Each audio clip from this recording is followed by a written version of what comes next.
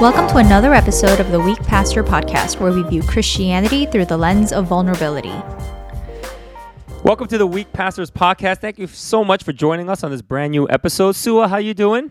I am good. We're in official, real double digits now, mid double digits. Mid double digits in terms of episode, huh? Yeah. That's what I'm talking about. Very exciting That's stuff. And Sua, you have been a great executive producer, a web hoster. You do everything. You're the whole shebang. So Where would you be without me? Seriously. Without me? Well, listen, I tell you what, this podcast would not be what it is today if you were not here. So we have good camaraderie and chemistry, and that's why it leads me into this very personal question that I want to ask you. Okay, let's go. Okay, so share with us the time. Like, you did tell me that you measure your body fat once in a while, right? Like your body fat. I haven't done it in a long time, but In a long time. Okay, so share with us your highest percentage of body fat you've ever had in your life. Okay, see, I don't know if I can answer that question, but I can tell you a story. No, because I only started measuring it when I got serious about working out. All right, so I wasn't share like when you started then. So the first time I ever even understood the concept of measuring your body fat was in college when I started dating John. This is a very controversial story, by the way. Okay. Some people know about this reference, but when I started dating John put me on a program. I didn't realize that he had put me on the program back then. Why did John put you on a program? He thought you need to lose weight? He insists that he just wanted to do a hobby that he enjoyed with his girlfriend. But when I told this to my girlfriends, they were like, girl, he put you on a program. So the what truth kind of program remains. did John put you on? So he bought me a book called The Body Sculpting Bible for Women. Whoa. Yeah, I still have this book. I recently sent a picture to Doug Cho because he used to make fun of me about this book all the time. And I was like, it's a real book. And when I moved recently, I found the book. So I sent him a picture. I was like, here it is. But it's called The Body Sculpting Bible for Women. He made me a little notebook with like a pen attached with a little like rubber band so that I could track like all of my weights. Oh my God. And so when I told this to my friends, because I was like, isn't that so nice? They were like, Sua, he put you on a freaking program. That's not nice. He used the Jedi mind trick on you. But I did it, and that's when I first started regularly working out. I mean, I did Kumdo before, but I never like set foot in a gym, right? Okay. But since John bought me that Body Sculpting Bible for Women, and then he also bought me a scale. It sounds worse and worse as I'm saying it. How did you marry that? Scale. He bought me a scale, but he said it was like a really fancy scale that like measures your body fat by shooting some electric up your. I don't know how accurate that is. What?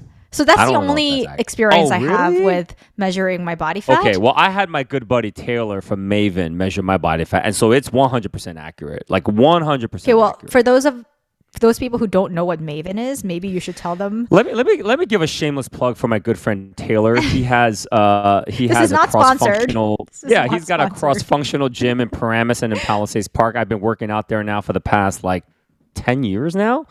So there was a point in my life where I as a pastor, I didn't really believe working out was spiritual.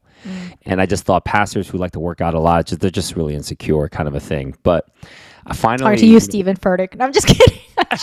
He's so fit. He looks like he does like 20 push-ups. You know who's more fit than Steve? Is Craig Rochelle, man. Craig Rochelle is jacked. He looks like he's doing steroids. Anyway, that's true. Okay, don't say that. Oh, sorry. No, he's not. He's doing Holy Spirit steroids. All right. So anyway, but I came back from Korea years ago. And it took me about 30 days to get over jet lag. I mean, I was like, this is not healthy. Wait, 30 days? 30 days. It took me a month. I mean, it was possible? Horrible. It's just when you're unhealthy, physically unhealthy, you can't. And then my one of my best friends, he said to me that he just has high hypertension. He's got high cholesterol. Oh no, he's got diabetes, and that really shook him, and it shook me too because I'm realizing I don't have any filters when it comes to what I eat, and I think what's to say that I'm not going to have diabetes one day. And so then I went to my good friend Taylor, who's one of my best friends. And I said, hey, man, I need you to help me to get in shape. And he looked at, he laughed. He goes, Peter, you're not going to do it. I was like, no, I'll do it. God told me I need to do it. I was like, you need to help me because I know you're the only one who can help me. And he goes, Peter, you're not going to do it. I know how much you love eating. I know how much you love sugar, all that stuff. You're not going to do it. And I was like, I will promise you I'll do it. He said, if you're going to do this, it's got to be my way and it's for 6 months. I'm going to tell you what you can eat, what you can't eat. 6 months? Everything. 6 months. And I was like, done. I did it. All right. So wait, is this when you did it with Koo?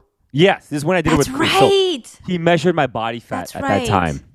All right, and I'm going to tell it to you. And he has pictures too. God, Taylor, you better never publish those pictures, all right? Taylor, you can send them to me. He's got pictures of me, like, topless, because he likes to take those topless pictures. Oh, yeah, we can't post that, sorry. No, you can't post it. It's disgusting. So he took my body fat at the time when I was, and he said, he said, Peter, you are morbidly obese. Not morbidly obese. No.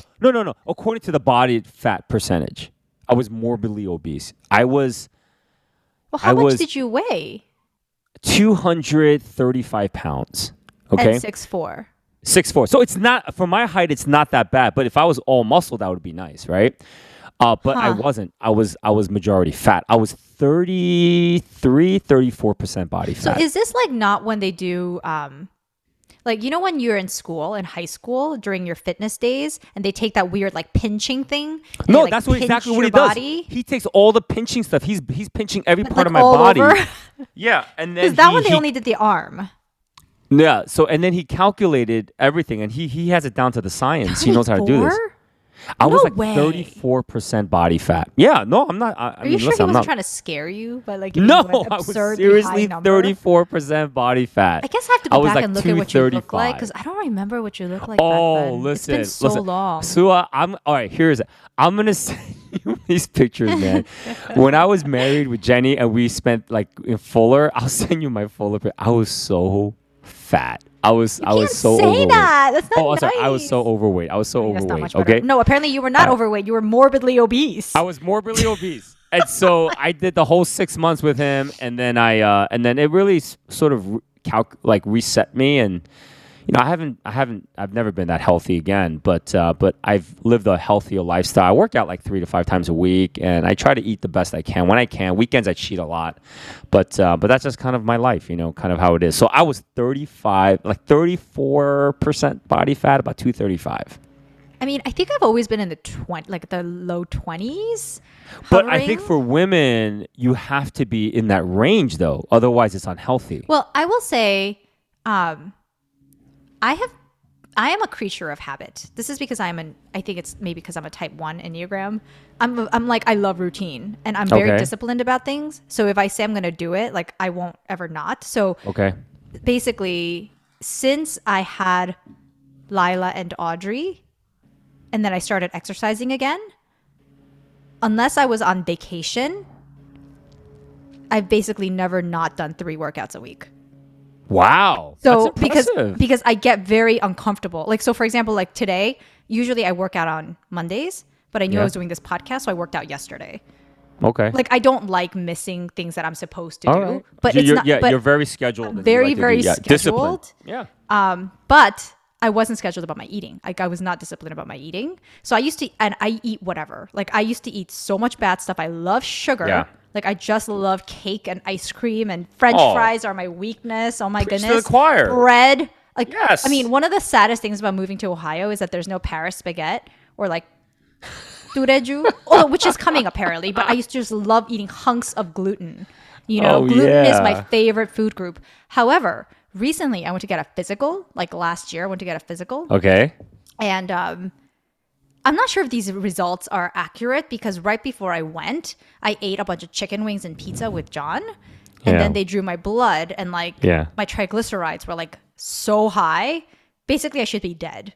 I'm basically I don't know, but my cholesterol is always high. But what was scary though. Are you taking medicine for your cholesterol? No. Okay. My good cholesterol alone is over 100. Okay. It's a little creepy. Okay. But here's my problem. My dad is type 2 diabetic. And my grandma was type 2 diabetic. My uncle is type 2 diabetic. No bueno. So it runs in the blood. And diabetes is one of those things that is so genetic. Like it's just like you're probably going to get it. And so I've have always you- known that. Yeah. I recently got a physical, and John thinks this is ridiculous, but I think it's called the A1C, which is like the number that you look at the diabetes. I told John, I was like, John, I'm in trouble. And he's like, why? I was like, I think I'm pre-diabetic. And he goes, you're pre-diabetic? And I was like, yes. He goes, what the hell is pre-diabetic? I'm like, I'm not pre-diabetic, but I'm getting to becoming pre-diabetic. And he goes, so you're normal. But no, but it was the higher range. And you know, he's of, a doctor. He's a doctor, Yeah, so but that's he's why a he can bone say stuff doctor, like so this. he doesn't yeah. know. It was he's a doctor. He went to medical school. Give me a break. Do you remember at Metro they once asked us to compile a list of medical professionals? He said he can't put his name there because he's a liability. Because unless someone broke a bone, he can't help. No, He I literally disagree with said that. I disagree But anyway, with my A1C was right at the border of being pre-diabetic. So Wait, I but feel like aren't I'm you- pre-diabetic. that. So haven't you like really cut back on your sugar and I carbs have. and all that stuff? You So have, I freaked right? out. I freaked Okay, out because I okay. was like, I always said, well, my dad is diabetic because like he's overweight. Like I'm not Yeah, yeah, overweight, yeah. you know? So I thought I was safe. But then when my numbers started creeping up towards the pre-diabetic, I Yeah, got yeah, a yeah. little bit freaked out. And so I actually, for 6 months, like cut out a lot of like refined sugars. I cut out a lot of like, I only eat complex carbohydrates. Yeah. And then I lost like a bunch of weight. How much weight did you lose? I lost like 13 pounds. What? Yeah, and I'm only Serious? 5'3". I'm only 5'3". But you know what's the sad part? I lost 13 pounds, but nobody noticed. I look exactly the same. Like, you would think that a short person losing 13 pounds would make you look dramatically different. Like, Yeah, my I think 13 so. pounds is like the equivalent of like your 50 pounds. But like nothing. Literally, not a single person noticed. Not even like my family. Nobody. Nobody. It's Your so husband sad. noticed. Your husband No, he had to have didn't. noticed. He didn't. Oh my gosh. Oh It's my so gosh. sad. Okay. It's so sad. All right. So you said your body fat the last time you counted like was like in the 20s. That's actually really healthy. For women, I think if it's in the low 20s, that's actually I don't think it should go any lower than that. That's actually really healthy. I feel like, and I know this is not a body Yeah. image/fitness episode, but I definitely think that exercising is very healthy. Very. I mean, okay, Yes. that sounds stupid. Obviously exercising is healthy, but mentally it's healthy for me. If I don't exercise, I don't Yeah. feel good about life. Yeah. And it's not even good. about weight loss because, to be honest, it's all about eating. If you want to lose Yeah. weight, it's all about eating. But it's Yes. more for like my own making space for myself to exercise every other day. I feel like puts me in a good mental Yeah. space. Same. Although as I'm getting older, I don't know if I can do those Maven type workouts as much anymore because my body just Are your doesn't. knees going because you're so tall? My knees and I hurt my shoulder a year ago. I still haven't been able to do a push up, like a real push up, in almost a year now. Apparently, that is the big. I read something in the New York Times, and it said that the number of push-ups you can do is the true test of how fit you are. Man, push ups was my thing. I mean, I could just kill anyone except for Really? in push up. You were good at push-ups? Oh, I was amazing at push ups. Really? Yeah, that was like my exercise. I so stink at impressed. pull ups, but push ups, no problem. Dang. No problem. I think we do like these 1 minute. How many you can do 1 minute? I think the most. How I many did did was, you get? What was? Oh no. I'm sorry. It wasn't 1 minute. It was 90 seconds. How many push ups you can do? Yeah, in 90 how many did you seconds? get? 80 or 85. Really? Like real push-ups, not like Real push-ups. stupid push-ups. No, real I'm push ups. so impressed. Back in the day, and that's why it's been depressing for me because for the Wow. past year I've not been able to do a 80 push in up. 90 seconds is amazing. Yeah, you just fly Wow. through it. Well, this was during the pandemic, and Christian and I, my son and I, we would do push-ups every day, and we would do 100 every day together. It's amazing. So when you do 100 every day together, you can just do like 80 without stopping, and this then is like your take a thing. little When you're break like and do- 100 on your deathbed, you're gonna be like, when I was used to do 80 45, push-ups. I used to- I used to do 80 push-ups in 90 seconds. Yeah, I'll tell that to all my grandkids. 80 push-ups in 90 seconds. You try to beat me, kind of a thing. Yeah. And Christian's the opposite. awesome. Like Christian, he does crazy pull-ups. He does he does 50 pull-ups without stopping. So he's What? crazy. Yeah, it's insane. It's insane How? how many pull-ups he This can is do. like freaks of nature stuff. Well, 50 he pull-ups? He does pull-ups he does 25 every day, and then once a week he'll do 50 to maintain. So like that was like the great Romulo who passed away a couple months ago told him like the elite athletes can do 50 pull-ups, so you got to get there. So he's like, yeah, and he forced him to do that during the pandemic, and he could never do 50, and then he finally got to it, and now he can do 50. So without stopping. That is amazing. Good job, Christian. Yeah, good job, Puppy. All right. Anyway, we got to get to our podcast. We got to get the podcast. So we're gonna do part 2 today. I have a sudden urge to go do push-ups. Go. I can do like one. Well, you know what's so hilarious? You know, I don't know if you know that I took a couple photos right now of you because it's so hilarious because you don't have your mic stand and you're holding it right now. And it's so funny. And I just like, you know what? You might have to post this when we put this up on Instagram. I don't have a mic stand because we moved and got a new desk. And my mic stand doesn't fit on the desk anymore. So I'm literally holding my microphone that's not supposed to be held. Huge podcast microphone. So I'm going to send this picture to you because I think you should put it up because I think it's hilarious. Wonderful. It's hilarious. Well, only if we first post a picture of you in Fuller. Oh, yes. I will find you that picture and I will send it. And it is a scary. Just be prepared. All right. I have glasses on and they don't fit my face. All right. They don't fit my face. That's all you need to know. Your jawline was definitely not showing. I had no jawline. No jawline back then. Okay. So anyway, yeah, because I'm a face gainer. Like when I gain weight, it always me too. You can just see through the face. Yeah, me too. Yeah, I'm a face gainer. And then I really don't get a jawline. Jenny, she never gains it. She can gain like 15, 20 pounds. She wouldn't really gain it on her face. So she's not a face gainer. Amazing. It's so not fair. It's so not fair. It goes straight to my face too. My brother-in-law, Wesley. Wesley can gain a ton of weight. He doesn't gain any on his face. He has pretty sharp facial features. Yeah. He doesn't gain anything on his face. I don't like that. It's not nice. Anyway, so today we're going to talk about how do you know Part two. How do you know when it's time to have children? All right. So before we start this podcast, we just need to preface this. All right. Yes. We are not talking about married couples who are not certain if they want to have kids or not. That's not what we're talking about. That's another podcast in and of itself. We are not talking about couples who have tried and they're not able to conceive of a child. Yes. That is heartbreaking. We can never really talk about that because we don't have experience on that. Right. We are actually talking to married couples who want to have kids, but they don't know when they should have kids. Yes. That's the meaning of this podcast and what we want to talk about, just kind of sharing our own life experiences, right, Sua? That's exactly right. Exactly. We had to preface that. That's about all we have experience and what we can speak upon. And so, yeah. So how did you know about when you thought it was the right time to have Lila? Like, right? When was the time? How did you know when it was the right time?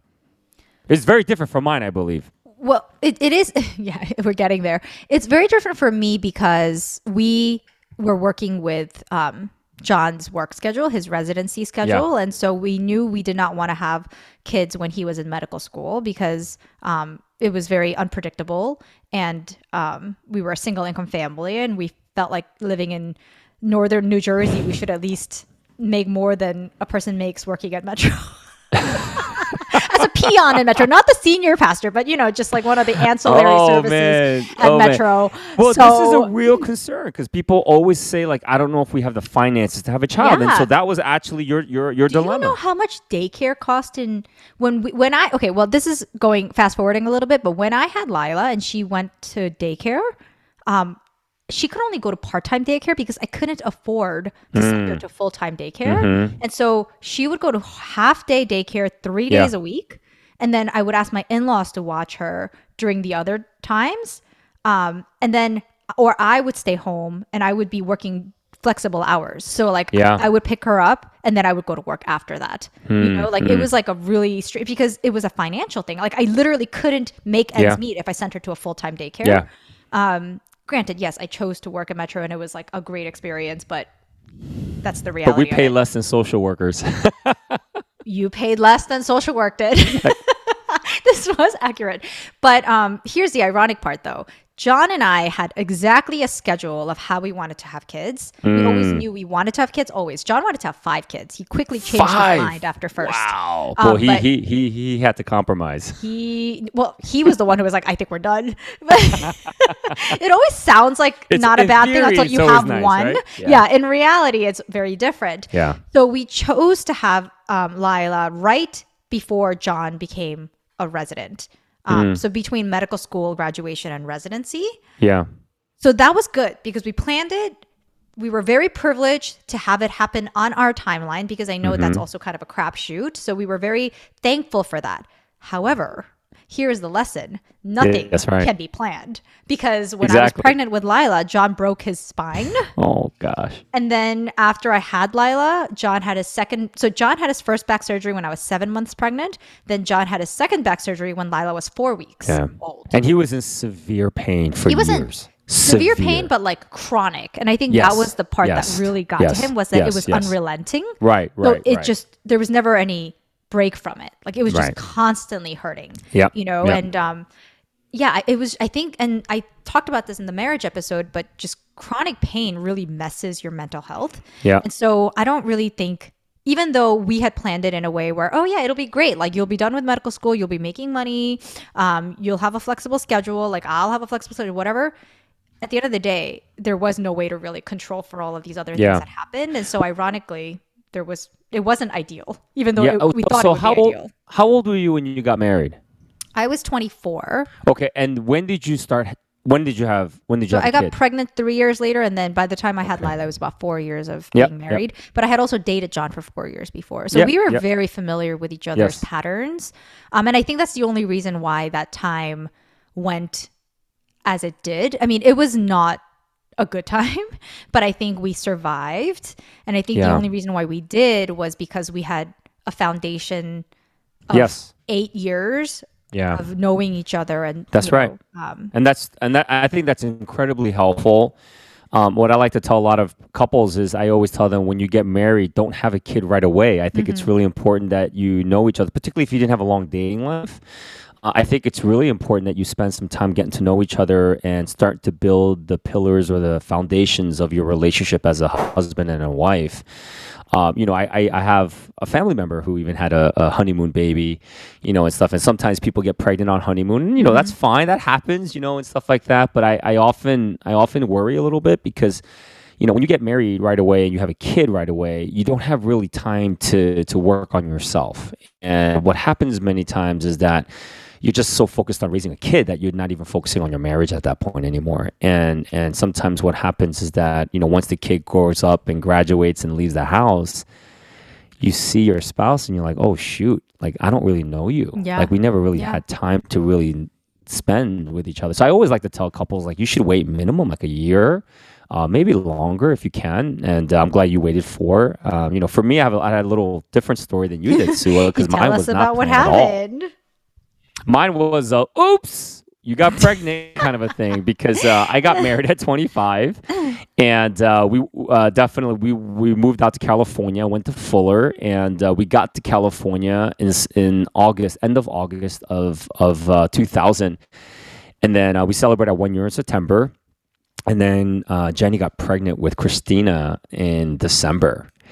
And it was not planned. Our original plan was we would try the last year of seminary, not my first year of seminary. Yeah. And simply that was because we were planning to move back to New Jersey, and then we had family to kind of take care of to help us raise Christina.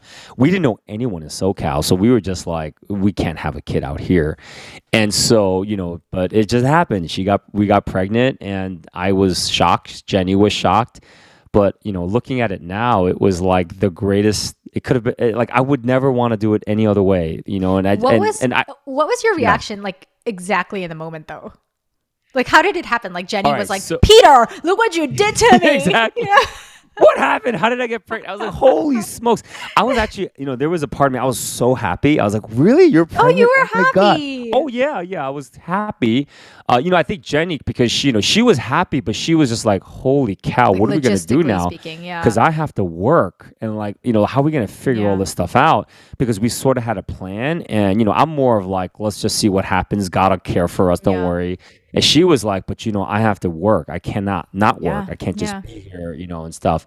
And so any event, so, that kind of happened. But at the end, like, we embraced it. And like, when I think about like what we could have done, what our original plan was till now, I'm just so grateful. I'm so grateful that it happened the way it did. And, Christina was a hard baby. She was really difficult in every way because she has separation anxiety because she was at daycare at 3 months. Right. of Yeah. age. And whenever a child is that young and they're separated from their mother, it's so difficult. And so she never like whenever I would try to hold her, she would cry all the time. And She so only like I took wanted it. her mom. Oh yeah, I took it so personally. My wife had to go to the bathroom with Christina on her lap. She I had to heard like it's a real cook. person Yeah. like because the same thing happened with John and me, and I always thought like, Mm. well, they're just babies, but I actually did hear from a lot of dads that it feels like a personal rejection, especially Oh if you're my somebody who has gosh. some emotional issues, like unhealth issues yeah? from the past. It really feels like a rejection when I your thought baby it was a doesn't want you. generational sin for my father. I was like, God. what, is this Oh, because like God. my dad was all messed up, so like Oh, now you're God. like taking it out on me, Yeah, I kind of heard a it thing. gets Like really real. I had like Yeah. no idea, but like I took it personally because I'm her father, and she like every time I held her, she cried.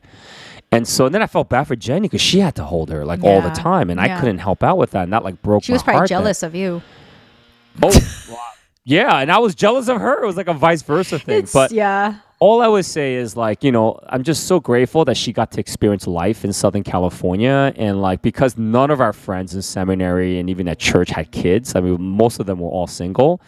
Like Christina was like a darling in our campus. Yeah, Like she was a everyone wanted to celebrity- hang out with her. Everyone wanted to celebrity see like baby. at church. Yeah, they all wanted to like see her, and we go out to eat. She was always with us, and they just loved being around her. She had Aw. so many aunties and uncles and stuff like that, and so people just absolutely really loved her. And so I just even though it was unplanned, and we were like, how are we gonna do this? We're just so grateful that that this was unplanned. And then for Kayla and for Christian, they were more planned. They were more planned and stuff. But I think when I look at all three, I mean, it was great. But there's something special about the unplanned child that was such a blessing to us, and because we just had to kind of figure the stuff out as it was going, and then we had like our church community that was incredibly supportive, and they helped out and just loved on us during that time too. So it was really cool. It was really I'm cool. thinking So, like, because I'm listening to you speak, and obviously you were not working because you were No. in full time seminary. Yep. Jenny was working, yes. but you had no family to help you, so you're No obviously family, paying for and daycare. we had very little money. We had very little money. So and I'm not ashamed to share this, but I think my wife's first year salary with overtime included, she was making like $23,000 a year Woof. in So Southern how does California. that work? I genuinely just don't understand how that works. I really wish I could explain it to you, but we don't know because like- we didn't, it's like we the didn't figure this miracle. stuff out. The And miracle of- and then Christina went to full-time daycare. That's you what know, I'm but- saying. How but does back that then- even? So daycare was so cheap. I think it was I forget. I think it was like $130 a week. Oh my gosh, Yeah, that's it's cheap. so much more now. God provides. It's God so provides. much more now. This was and there were this Mexican family, and so Christina's first language was actually Spanish. Oh really? She come home saying stuff, and we're like, "What's leche?" She's like, "Leche." I'm like, "I don't even." So I'd be like, "Hector, what's leche?" He's like, "That's milk." I'm like, "Oh, okay." So like funny. because he said, "Do you want us to speak to her in Spanish or English?" I said, "Spanish." Speak to her in Spanish all the time, and so she understood Spanish, but she doesn't remember any of it I was anymore. gonna say, did it stick? Any of it? No, stick? it didn't stick. No. It didn't stick. But any of it. But they had, but she had the separation anxiety. We had no money, but we paid daycare. That was the cost. It was like $120, $130 a week. But it was doable, and we were able to make amends. And all I would say is this: like, I think, how do you know? It's great to plan it out, and even like you, Sue, even if you plan it out, it doesn't all That's go well. my right? point. Yeah. Exactly. Yeah. We didn't plan anything out with Christina, and it worked out amazing. And I think there is something to be considered if there are really tight finances and you're in a struggle. I totally get that, but like if you're doing pretty decent, I think part of this is that you have to think about when you have a kid, decrease your standard of living so that you can make those accommodations financially for them. But for us, it wasn't that huge of a income cost because, my wife was breastfeeding and we just had to buy diapers at Costco's, and stuff. Your And favorite then, place in the world. my favorite place in the world. And then baby food is so cheap, when they get a little bit older and stuff. And then she started just drinking milk. She drank. I mean, this is crazy. She drank 3 gallons of milk a week. I mean, she's very tall. No, but very she drank. tall. No, she has such bad constipation. The doctor was like, "You Stop. gotta stop." She did. Christina, we are sorry, Sorry. that we're divulging your we history had to of pooping. We had to take her to the doctors because her stool was so hard. It wouldn't come out. Because she had and too so much the- leche. Yeah, too much leche. So the doctors were like, "How much does she drink Mucho a week leche. of milk?" And we said 3 gallons. They're like, "You got to stop that. That's too much. Like Oh that's why she's no. constipating because dairy will constipate you." And I'm like, "Oh snap!" I'm like, "Okay." So anyway, but It's taken a strange turn. I know, But if you want to be a parent, you better be ready to face any of these kinds of health challenges. yeah, I think for us it's just so I what I want to just encourage in this podcast is this, like the whole thing is like the more you think you should know, I don't know if that's the time you should have a kid. I think part of this is like making sure that you guys are well, like healthy wise, you Yeah. guys are in love, you're in a good place. Then let it go, man. Let just have kids, get ready, for it, and you can never be too prepared because like Sue has said this before, but having a kid doesn't come with instructions. You just got to figure it out. And we just try to figure stuff out. And we didn't do like Excel sheets of finances or we're going to have enough money to have Christina. It just kind of happened and it all worked out. And God was able to multiply the finances in some ways. And, I got some scholarships from churches and things like that. And that kind of helped and stuff. But boy, it was a rich season. It was hard though. It was hard, but it was a really great season for us. I mean, I feel like there are a couple of if somebody said to me, like if a friend came to me and said, "Hey, like what do you think I need to have before I have kids?" or like what do you think I really need to get ready or prepare for? I definitely think there are some things. Like you touched upon this earlier, but I definitely think that you and your spouse should be in a place where you feel like things are working pretty relatively smoothly. I mean, obviously you're going to get into arguments here and there, but overall, like you feel like he or she is a partner, that you're working well together and that you're on the same page. Like I feel like that's really important because if you're still figuring out whether you and the other person are on the same page or agree on the same things or kind of can be partners, I mean, you can't bring another person into this mix and then have them have to make sacrifices because you can't get your crap together. I feel like there's certain conversations that need to be had. Like, I think it's helpful to say, like, what kind of parenting style do you envision? Like, do you feel like one person should stay home or one person should work? Like things that are logistical. Like I think like it's helpful to have these conversations to make sure that you're on the same page and that you can support each other. Because if you don't know what's going on and then you bring another child, or if you're arguing all the time because you can't find, a place where you're both emotionally healthy, I don't think bringing a child into it. Like I've heard Korean parents say things like, "Oh, the husband is like not being responsible. It's fine. Just have a baby and they'll come around." Like this is like a thing that I used to hear all the time. advice. Have you heard this? They always say, I've "Oh," not. in That's Korean they would horrible say, advice. "Oh, like 애 낳으면 철들어." They would always say this. Like you have a Man. baby, they'll mature.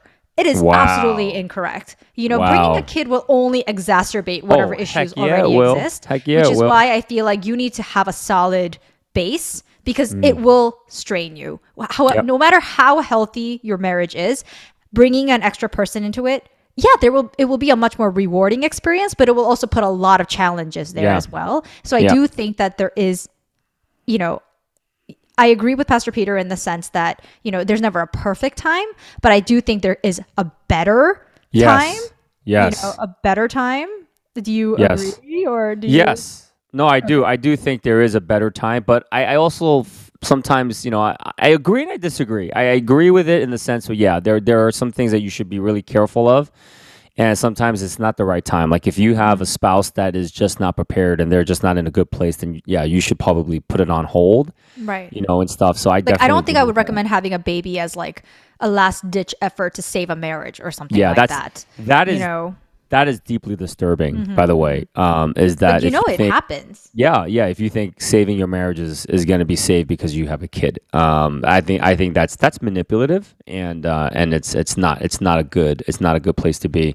But yeah, at least from my experiences, I don't have any friendships or people in our church that do it in that way. But I think they're just always concerned, like, is this the right time? And I had friends in back at home when I was at a seminary, and they would just say like, I don't know if I have enough money. I think we need to wait. And these guys are in like the finance industry, and I'm like, are you kidding me, man? Like, I'm making $20,000. I was like, my wife's making $22,000 a year, and we have Christina. We're fine. I mean, listen, we're not living extravagantly. No, we're living very simply, but we're fine and we're very happy. But like, I you think can there do this. is, though, the thing about expectations is a very real thing because when I had Lila, we were not. We were obviously okay, Yeah. but I sometimes, after John graduated from residency and started making more money than he did as a resident, and then we had like an actual house with a bedroom and like a yard, sometimes did wonder like how different my experience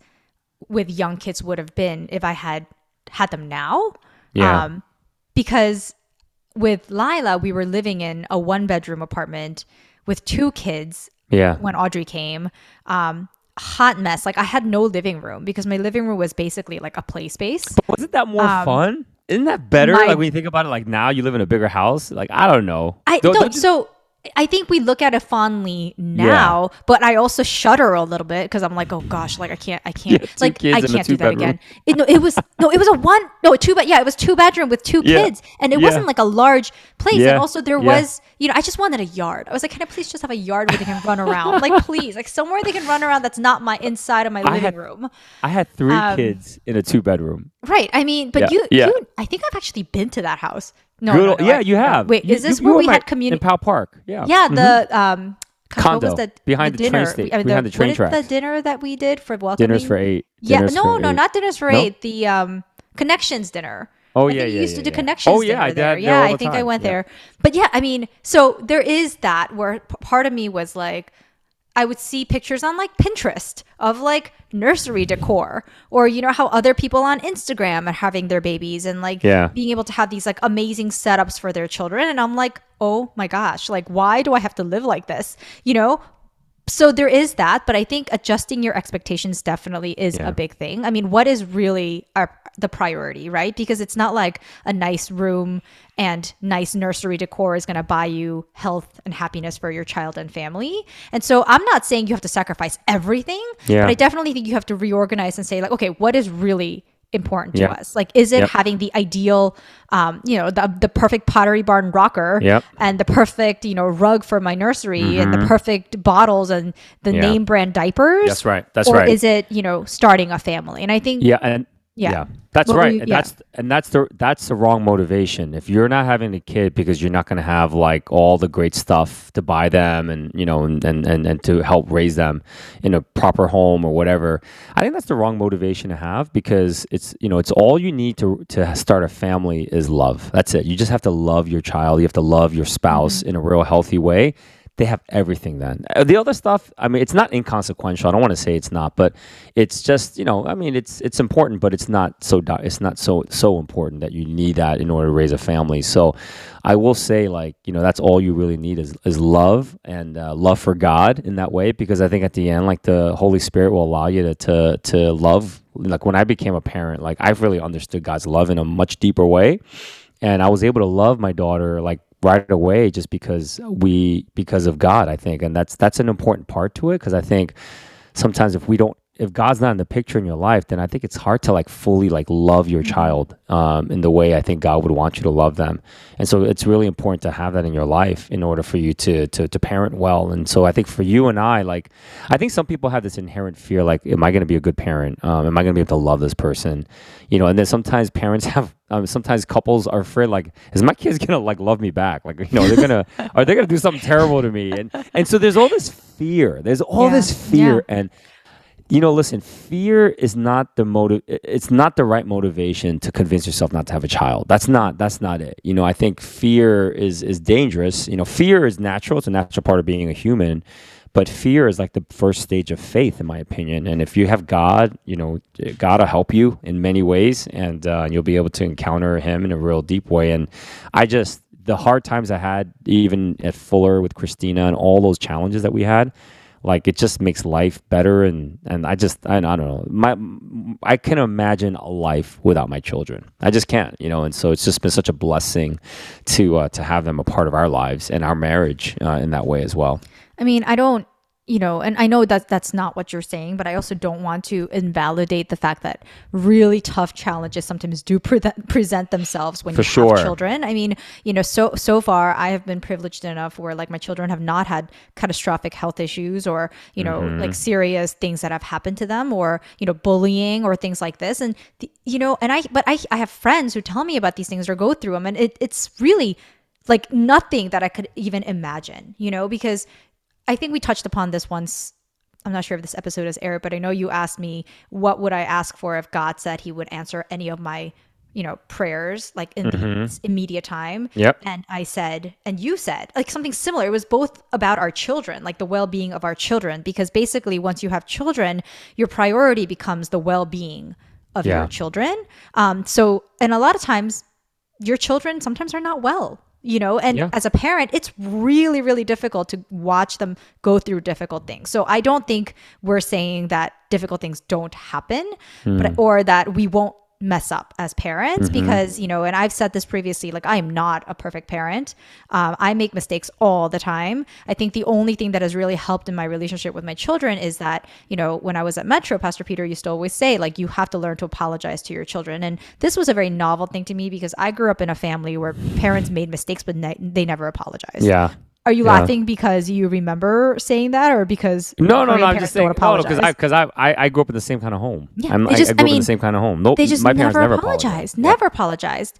It wasn't even a question. They brought you some fruit to apologize, but they never explicitly said to you like, "I'm sorry for what I did." Yeah. And so that was very novel for me, and I'm very thankful that I had that idea planted in me before I even had children, because it became very like a real thing when I had children. I was like, oh my gosh, I need to apologize. And it's very humbling. The first couple times you do it is very humbling.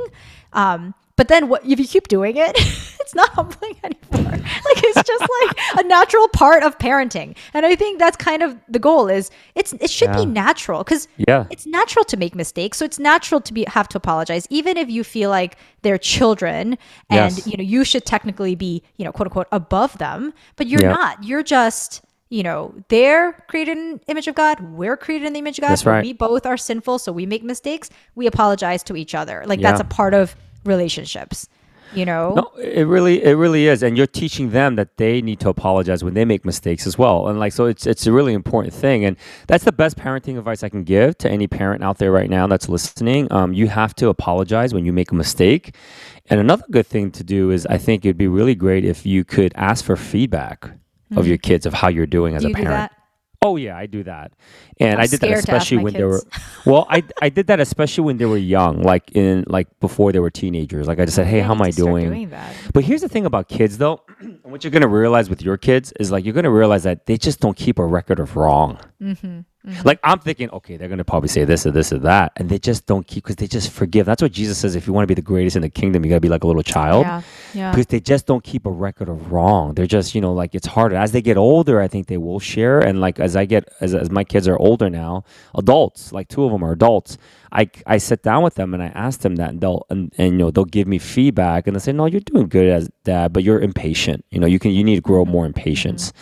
Christian, when he was younger, like I think when he was like 13, I said, hey, what can I do to be a better dad? He said, Dad, you put a lot of pressure on me. When about baseball and I feel a lot of pressure, and he says, you know what really hurt me? I said, what? And he said, what really hurt me is that you said, I'll never be good if I don't practice. And wait, hold on. I say that to my kids all the time. Yeah. No, is that not true? Well, no, but he said the way I said it had like venom in it, and he said that really hurt. Shoot. Like, oh no, I'm sorry. I say that to my kids all the time. No.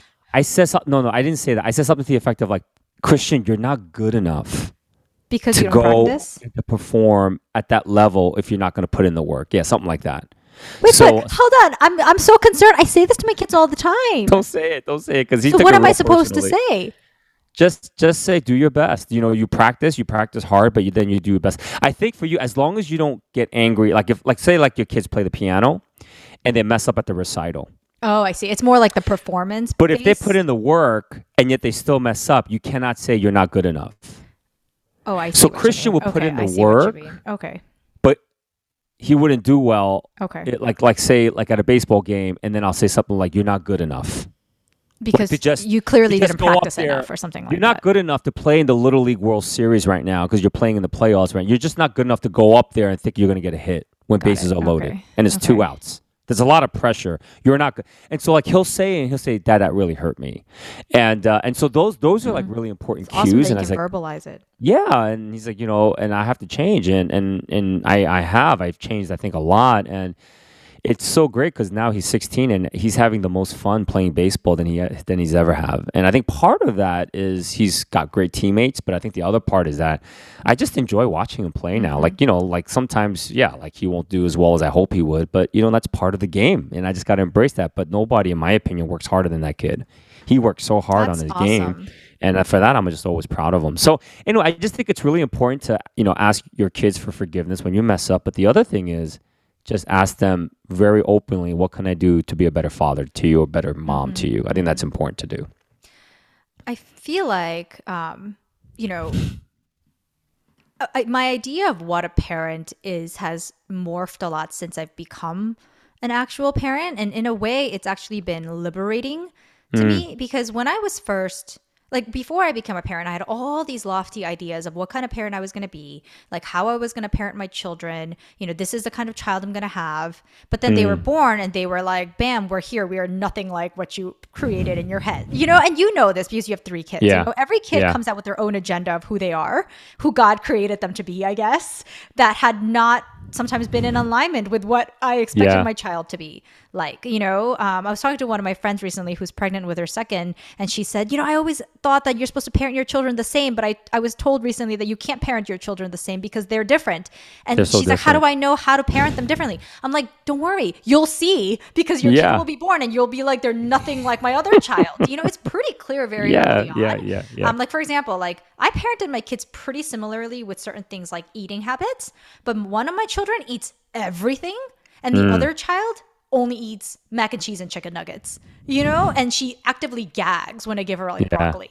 So I'm not sure what happened there, because I exposed them to the exact same foods. Yes. I have one child who, had some like speech issues in the beginning. And then I had another child who was speaking in full sentences, like by like 2. It was so ridiculous that my brother was listening to her and he was like, you sound like those middle-aged white ladies complaining to their managers at the supermarkets. Like she sounded so arrogant and like perfect. I know who that one is too. So yeah. Yeah. I mean, like she's just like speaks so eloquently and articulately at like 2 years old. And I didn't do, if anything, I did more with the other one, So in a way you could be like, what the heck is going on? But on the other hand, I realized like they're created by God in unique ways. And I'm not their owners, right? Like we are stewards. And it liberated me in a way to be like, I just need to take a step back and just let them become who God already created them to be. That's right. It's not my job to make them into expert violinists or get the straight A's or whatever.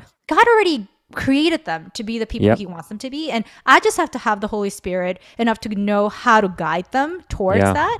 But it's not my job to reproduce in them things that I want for them to have, Do you know what I'm saying? Because I think a lot of the times the reason why parenting is so hard is because we have ideas of what we want in our children that we somehow cannot seem to put in them, And sometimes I think you have to take a step back and say, why is this so hard? Maybe it's because that's not what God wants for your kids. Maybe that's what you want for your kids. Exactly. And, it's, you can't, I mean, you can always help and help build your child and build their confidence and stuff, but you can't build them to be what you want them to be. Right. Which is kind of how I thought it was going to be. I thought it was like Legos. Yeah. I just kind of create whatever I want, but turns out it's not. No, it's not. And I think, as a parent, if you're a Christian parent, you really need to just hand that over to God and just say whatever you want to do. Like my daughter, Christina, she wants to focus on social justice and she wants to like. Wait, that's bad? No, it's good. But I was going to say, do you know where she got that from?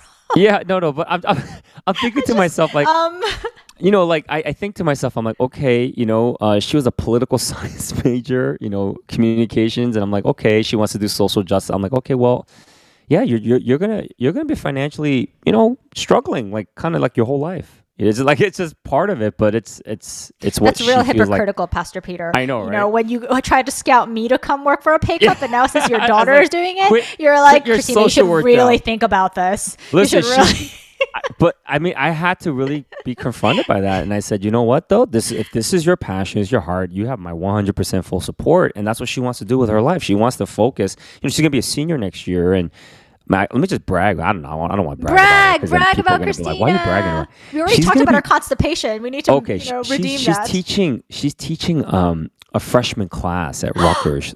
What? I mean, there were so many kids that applied to this, and you know, you have to have a certain GP, you have to be a certain student. That's amazing. But she interviewed for it, and the class is on social justice and diversity. That is Yeah. so amazing. And the best part is she's getting paid by Rutgers to Oh teach. my gosh, Christina, like, I'm dude, so that's proud of cool. you. So I'm so proud. proud But of you. anyway, you know, but she just has to do what God is calling her to do, and that's her passion and that's her desire, and she just has to go for it now. You know, that's what God's I called her to think do. that So should be liberating for parents who are so it's daunting, the prospect of becoming a parent, because it's like, Yeah. am I ready to mold a child? Like, am I ready to, you know, No. but we're never ready. Yep. You know, Yep. that's because that's not the point of what Yep. parenting Yep. is. And that Yep. should actually be freeing for us to That's know right. that that's not our job. That's Our right. job is just to do what God says. That's you know, right. it's like we're just taking orders from God. And yeah, it helps to be emotionally healthy, but yes. well, you said it the best. You said we're just called to be stewards. Yeah. Yeah. And that's it. That's all we are, stewards. We're not called to God. You know, God is the one who's going to mold them and make them, but we just have to steward them to the right place. And I think that's really important. And you know, I think so many of us have to unlearn what our parents taught us, because our parents were Yes. tiger parents. And I think we have to unlearn so much of that. And, you know, for me, that was more with like sports with my son. And some parents are tiger parents when it comes to sports. And you have to really like hold that at bay. Your parents were tiger parents? Like your dad was a tiger they were parent never. with They were sports? never. They just No. no. I'm just a tiger parent Oh, with I sports. see. Okay. Because I'm very competitive. But my parents were never tiger parents. You know, they just didn't have time. They were always at work. They were never Yeah. part of our lives. You know, Yeah. like my parents never attended any one of This my is like true. you know, wrestling matches or anything like that. And so, you know, immigrant family is just an immigrant family in that way. But I just think you have to really be careful of how much pressure we put on our children. And I see this. I even see this at our church. I see some of the parents and how much pressure they put on their kids and how many after school things they're going to and how many of this they're going. I'm just like, goodness gracious, can they just go outside and play and be a kid? You know, because they're just so geared in getting them to go to a good school or get a scholarship and, you know, and all that kind of stuff. And I'm just like, wow, the joy of being a child is being taken away. And even being a parent, because you're so focused on this, you can't even just enjoy your kid. But you know in what? many I have ways. experience with that, because when I was, and I can tell you, there was something interesting about moving outside of that East Coast bubble, Yeah. where things are very hyper competitive and very, very academic and very high achieving, like pressure on that. I'm not saying people in Ohio are not high achieving, but the standard is very chill. You know, Yeah. when I was in New Jersey and my daughter turned 3, one of the parents at preschool came up to me and asked me what her plans for the summer were. And I was like, well, what do you mean? And she said, oh, because my kid's going to Mandarin lessons. And I said, my kid doesn't even speak English. I don't understand. Like, my kid has speech issues. Like, she can't even speak English. Oh my Lord. By the way, I just want everyone to know she's doing really well now. But All right, good. but yeah, I mean, it was just so bizarre. I was like, what do you mean Mandarin lessons at 2, at 3? You know, but this was, and then I consider myself a relatively grounded person. But Yeah. then when I heard that, I went home and I said to John, Lila needs to go to Mandarin Yeah. lesson. And he says, why? Exactly. And I was like, John's the voice of because she's reason. falling behind. Exactly. She's falling behind. Because this is what happens is then you feel like, wait, Yeah. if I don't put my kids into what Yeah, the other yeah. parents are not doing, then am I not doing my job as Yeah. a parent? Yeah. Because my priorities are getting all mixed up, you know? Here, it's Right. actually not like that. It's a much more relaxed environment. And so I think there's good in both. But, Yeah. you know, I think in those cases when I feel like I'm getting upset at my kids not achieving something or meeting a certain standard, I have to always take a step back and say, like, why am I getting so upset? Yeah. Like, what Yeah. is it because they're not, or is it because of something that I'm like, it's personal to me that I Right, want right. from them? Exactly. You know, it's like, you know, Pastor Julia, who's the pastor at one of the pastors at the church I go to now, she At said the vineyard. at the vineyard, the vineyard. She No, said not the that we vineyard. can Yeah, the never vineyard. reproduce something in our children that we don't have ourselves. That's right. So, and a lot of times that's the struggle with parents, is that because we couldn't ever do something or we can't achieve something, we're not trying to see it in our children Right. vicariously. That's but right. the point is, no, if we want our children to love God, we have to love God first. That's if right. we want our children to respect us, we got to respect them first. Like, it has to happen with us first. But this is, Preach I think, it. why it's so hard with parenting That's right. sometimes, because we don't got it, but we Yeah. want to see it in our children. And you know? and you and I have had sidebar conversations about this, but I think one of the key things as your kids get older, what we have to do as parents is that we have to learn to just respect them Yes. as adults. and respect them Yes. as human beings, I as learned that from Pastor teenagers. Kevin. Yeah, and I think it's really important for you to find like a good role model who are great parents. You think that they're great Mm-hmm. parents, that have a really healthy relationship with their adult children, and I think a common denominator of that is just good friend. They just respect each other so much, and that's how you become friends. Because friendship, what's needed in a friendship is respect. When you don't Right. respect your friend, they're not going to be your friends anymore. And so that's a key ingredient. And I think as your kids get older, you just have to learn to respect them, even respect their decisions, even if it goes against yours. That's That's hard. such an important. It's so important. Yeah, it's really difficult. So I do want to But ask you you just have to. actually Yeah. before we finish, because Yes. you've been through a different stage of parenting than I have, Yeah. right? Because my kids are still 10 and 7 and your kids Yeah. are, late teens 2018 and and 16. 20. Yep. How do you transition that? Like You how know, do you go from it's one not. day wiping their butts and No, making no, their it's food? gradual. Thank God it's gradual. It's not just a switch you turn on and off. But if you're in a relationship with your kids like every day, then eventually, like I trust my daughter Christina so much. Like I do. I don't worry about her at all. She's so centered in who she is before the God and just in herself.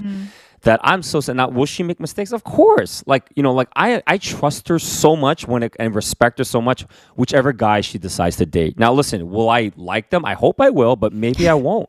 Maybe I'll disagree with the kind of person they are. But I really respect and trust the kind of person she is, and now she's can go and do her thing. She can make the decisions that she wants That's to make. awesome. We talk about relationships all the time, but like the thing about it is that it's gradual, and the more you begin to allow them to make decisions, this is the greatest tip of parenting that I learned at a parenting seminar. The younger you can give your kids the power to make their own choices, they will grow to be healthier kids, healthier adults one day. The problem with parenting is that you never let your kids make a choice. You make all the choices for Yeah. them. Yeah. They don't have an option. But if you can begin to give them the power to make their own choices and teach them that there are consequences when you make certain choices and they have to experience those consequences, then they will grow up to be healthier adults. And when I learned that years ago, this is when my kids were little, I said, this is the best parenting advice I ever got. And that's what I started to do with my kids. I started to give them choices and say, it's your choice. It's your choice. If you say no, that's fine, but here's the repercussions. If you choose not to go to bed at 8:30, here's the repercussions. We're not going to pray together as a family. You're just going to go upstairs. You're going to pray by yourself. You're just going to go and pray by yourself, and you're going to sleep. And they hated that because they loved praying together as a family before we went to bed. So they're like, okay, we're going to go to bed at 8:30. Let's go. Let's pray together. And then when they didn't, I said, well, you know the rules. I said we're not going to pray as a family. It's 9:30. You guys are going to go upstairs and just sleep on your own now. And so I think those are important things. And so I think it's just gradual. And my kids now, like with Christina, she's the oldest. She's 20. Like I just trust her. She's wiser than me in so many ways, and I know that she'll make the right decisions. So yeah. I think that's awesome because, as you're speaking, it's like God gives you the wisdom for this time, right? Yeah. And so, if you're thinking about having children and you feel like you're in a healthy place with your partner, you are on the same page, you're communicating well, you have semi-financial Yeah.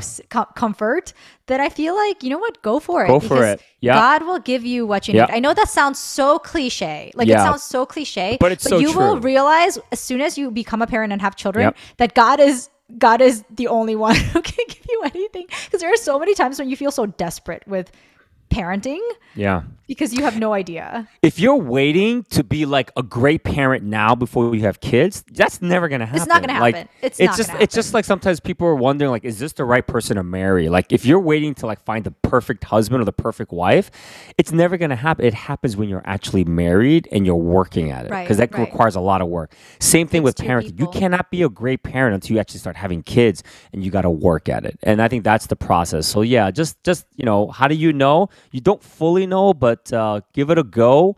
And Give it a go. hopefully, when you guys are in a good place, like where you are spiritually, emotionally, and stuff, that you will, and you just gotta work at it, and God will teach you, and you'll make mistakes like everyone else, and you'll learn from it. But I hope that you Nobody will. Yeah, I mean, nobody. Yeah, I don't want to, I want to be sensitive to people who like Yeah. are unable to have children or, are not married. But I will tell you that if somebody asks me, what is it like being a parent? Yeah. I genuinely couldn't explain it to you. Yeah. Because it's categorically so unique to Yeah. any other experience that I've had in my life. The love that you have for your kids is categorically so different. Yeah. Like you can't even say, oh, it's like the way you love this, but like a lot more. It's not, because Yeah. it's literally a different type of love Yeah. that you just get Yeah. as soon as you have your child. Yep. And so, unfortunately, I can't sit here and try to explain to you Yeah. what that's like. Yeah. But trust me, it's magic. It's magic. It's magic. It's meaning. There's Yeah. meaning in it. It's highly valuable, and I think you will really get a different understanding of the relationship that you have with God and how much He loves you and how much how you're supposed to love Him. Yeah. Well, that's about it for us, man. We're out of time, but thank you so much for listening. We hope that you will join us next week for a new episode. If you have any questions, any feedback for us, weekpastor.org. We'd love to hear from you. Take Leave care. us Have a a good one. review. Leave us a review. Yes. Leave us a review. That would really 5-star help only. us. That would, 5 stars recommended, but be raw and real. Be raw and real. Okay. All right. Thanks so much for listening. Thank you. Bye.